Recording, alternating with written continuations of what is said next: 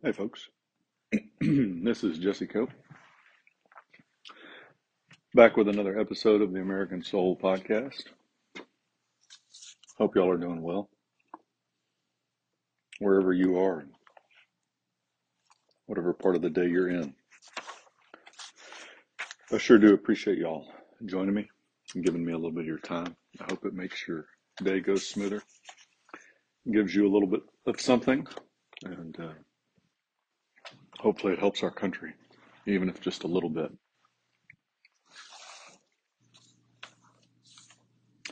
Not a whole lot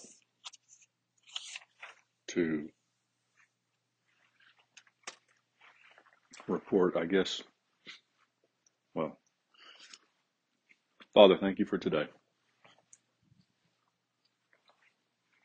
Thank you for you, Father, and your Son, Jesus Christ, and your Holy Spirit.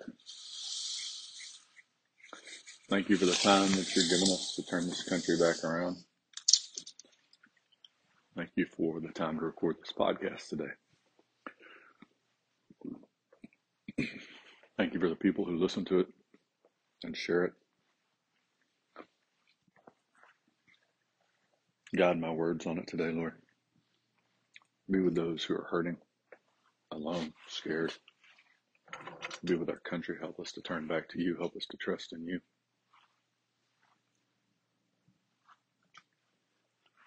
Be with our law enforcement down on the border.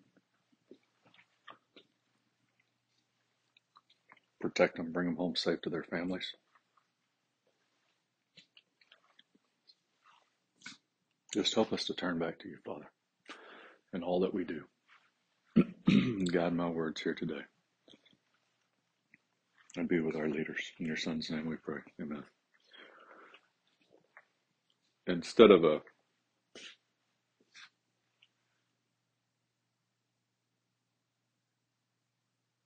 homestead update, the only other little comment, I think we'll do a podcast on this. We'll go back and talk about some of Hamilton's comments on immigration.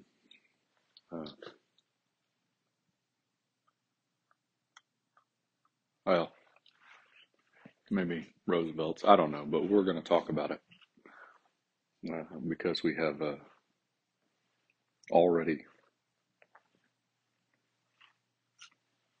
the crisis on the border is only getting worse.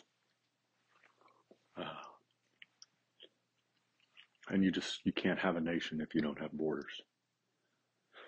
Just like you can't have a nation if you don't have laws. And that's the point, folks, of a lot of people today. They don't want America to be a nation. And some of them who might argue that they want America to be a nation, they don't want her to be anything like she ever has been.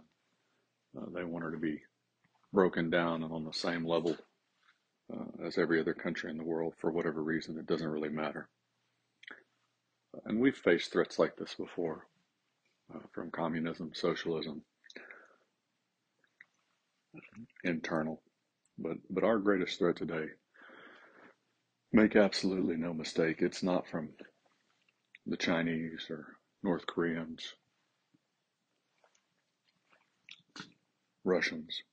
Our greatest threat by far is our own fellow citizens who continue to vote for the left, support the left, encourage the left, give money to the left, and those evil, godless policies.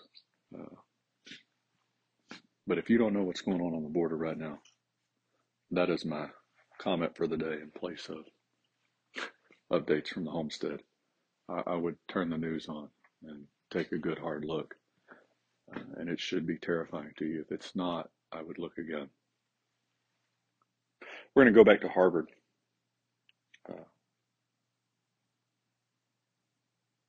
One more time. Try and finish up these rules and precepts that we go through every so often. Number 5, that they studiously redeem the time, observe the general hours, diligently attend the lectures without any disturbance by word or gesture. I think we talked about this one last time or recently. I won't belabor the point, but no child left behind has been destructive. There's a large minority of students across the country that don't need to be in school past ninth grade. They didn't used to be, and they don't need to be now for various reasons. Some of them simply don't have the abilities. We've tried to pretend that that's not true by hypocritical standards through special education and 504. A number of different states have different, whatever you call it. That's what they call it in Texas. But where we give certain students extra time or calculator assistance, or somebody reads the question to them, or bold highlighted words that give them definitions for those words. I forget what they call that term, but all these little caveats that we give to pretend that all the kids are on the same level when they're not. And then we grade them like they are, just like in the military, different tests, entrance requirements for men and women, and then we pretend that they're the same and give them the same pay and the same rank. Well, we give them the same diploma in education. And it's a farce. It's a complete lie. But the gestures, the disturbance, right? There's other kids, though, that don't need to be here. They're bright enough to be in school. And they definitely have the intelligence, the ability, but for whatever reason, they choose not to exercise it. And that's fine. But they don't need to be here disturbing the ones that are actually trying to learn. They need to go ahead and go on and get a job. And, we could do away with a ton of those problems if the school day and the school year were dramatically shorter, and if we taught things that actually mattered to the lives of these kids, like history and the heritage of our nation, the faith and founding principles. Kids know what matters and what doesn't. They know that a lot of these classes that we require to be tested in science and math and other places, they're not going to have any part in their life. But they also know that a lot of the stuff, for example, that we talk about on this podcast, it's very important to their life. And you could tailor a lot of the classes to be functional for these kids, but we don't. We don't. And so you end up with a lot of these kids that cause problems in school, that cause disturbances through word or gesture. And you can see here in Harvard was saying, hey, if you're going to do that, you're not going to be part of this university. And that's exactly what we should say. If you're going to be that much of a disturbance where other kids can't learn, where we have to make all these special accommodations to fit your bill, emotional accommodations or anything else, then you need to go on and find another place to be, because it would be better not only for the students here, it would be better for that kid, folks. We're fooling ourselves, if you can say that, if we're really that blind. We're fooling ourselves if we think we're helping these kids by forcing them to stay in school. We're not. We're hurting them for a number of reasons.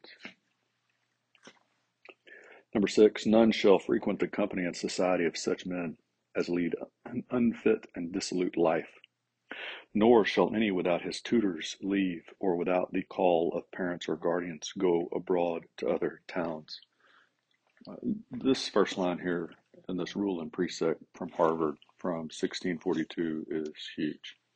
Company and society. And it goes right back to the New Testament verse that bad company corrupts good morals.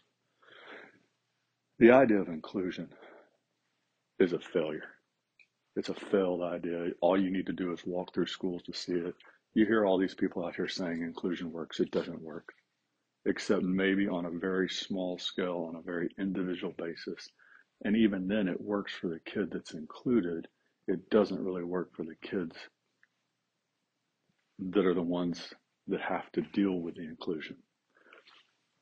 You don't bring bad kids up to a good standard with inclusion. What you do is you bring good kids down. And if you don't believe me, go talk to an educator, go talk to a counselor, go talk to anybody that has to deal with kids that's honest, that and say, hey, if I've got a classroom of 20 kids and I put one bad kid in there, what happens? And they'll tell you, well, probably that kid will start to get better. But also other kids around them may start to get a little worse. Well, what if I put 2 kids? Well, uh, probably the same thing, maybe. Well, what about 4 kids? Somewhere very quickly you get to the point in a classroom where even just a few, it's like a bad apple, right? And how it ruins the whole basket, the whole bunch. It doesn't take very many bad kids, character-wise, to bring the whole group down to where you're very quickly lowering the average character and morality and virtue of the class instead of raising it. And this is true, especially true character-wise, but it's also true academically. You start to lower the standards to meet the needs of the lowest common denominator. You're not raising the standard. You're not raising the lower kids up academically. You're lowering your top kids down. Same thing, even more pronounced with character. You put bad kids that do things that they shouldn't be doing, right? The kids that bring pornography into the classroom, the kids that bring, and what I mean by that is it's not necessarily that they're showing it in the classroom, although that's certainly true too, but the comments and the thoughts and the ideas that come with it, bringing those into the classroom, the drugs in the classroom, the sex into the classroom, the alcohol into the classroom, the violence into the classroom, the mental illness and instability into the classroom. You lower the average character of that classroom. You don't increase it. So you take this pool, right? And the idea of inclusion is that, well, I'm going to add these lower kids. I'm going to mix all these lower kids, both academically and character-wise, and with the good kids. And those good kids are going to keep the same standard, and the bad kids are going to raise up closer to that standard. That's the idea. But that's not what happens. That's not reality at all. What happens is the bad kids stay about where they are. A couple of them might improve, but not the majority. And the good kids drop down. And so the overall average of that classroom, and then you spread that to the school, and then to the community, and then to the region, to the state, and then to the country as a whole, what happens? When you start to cater to the lowest common denominator, particularly for character, you start to dilute the entire batch. It's like working leaven, right? Working yeast into dough. It doesn't take very much to spread throughout the entire batch of dough. It doesn't take very much bad character, very much lower standards to work its way through the entire batch of dough. 7, every scholar shall be present in his tutor's chamber at the 7th hour in the morning, immediately after the sound of the bell, at his opening, the scripture and prayer, and also at the 5th hour at night, and then give account of his own private reading. But if any shall absent himself from prayer or lectures, he shall be liable to admonition if he offend above once a week. So there's a little grace built in there, right? Once a week. And you can make that argument. But the point is, at this first college in America, this first institute of education that was truly American, you needed to be paying attention to prayer and the Bible in the morning and the evening. This is the truth about how our founders viewed education, right? And you go back to the comment, I've read it multiple times before. However, it's important to read again. And I'm not sure it's on this page that I was looking at. There it is. 106 of the first 108 schools in America were founded on the Christian faith. I don't know what percentage that is, but it's 99 point something, right? Or 99%. 99% of that first 100 schools plus were Christian. And so at any rate, that's a big deal. That shows what the foundation of the country, how we actually thought about education and religion. The last one for today, If any scholar shall be found to transgress any of the laws of God or the school, he may be admonished at the public monthly act.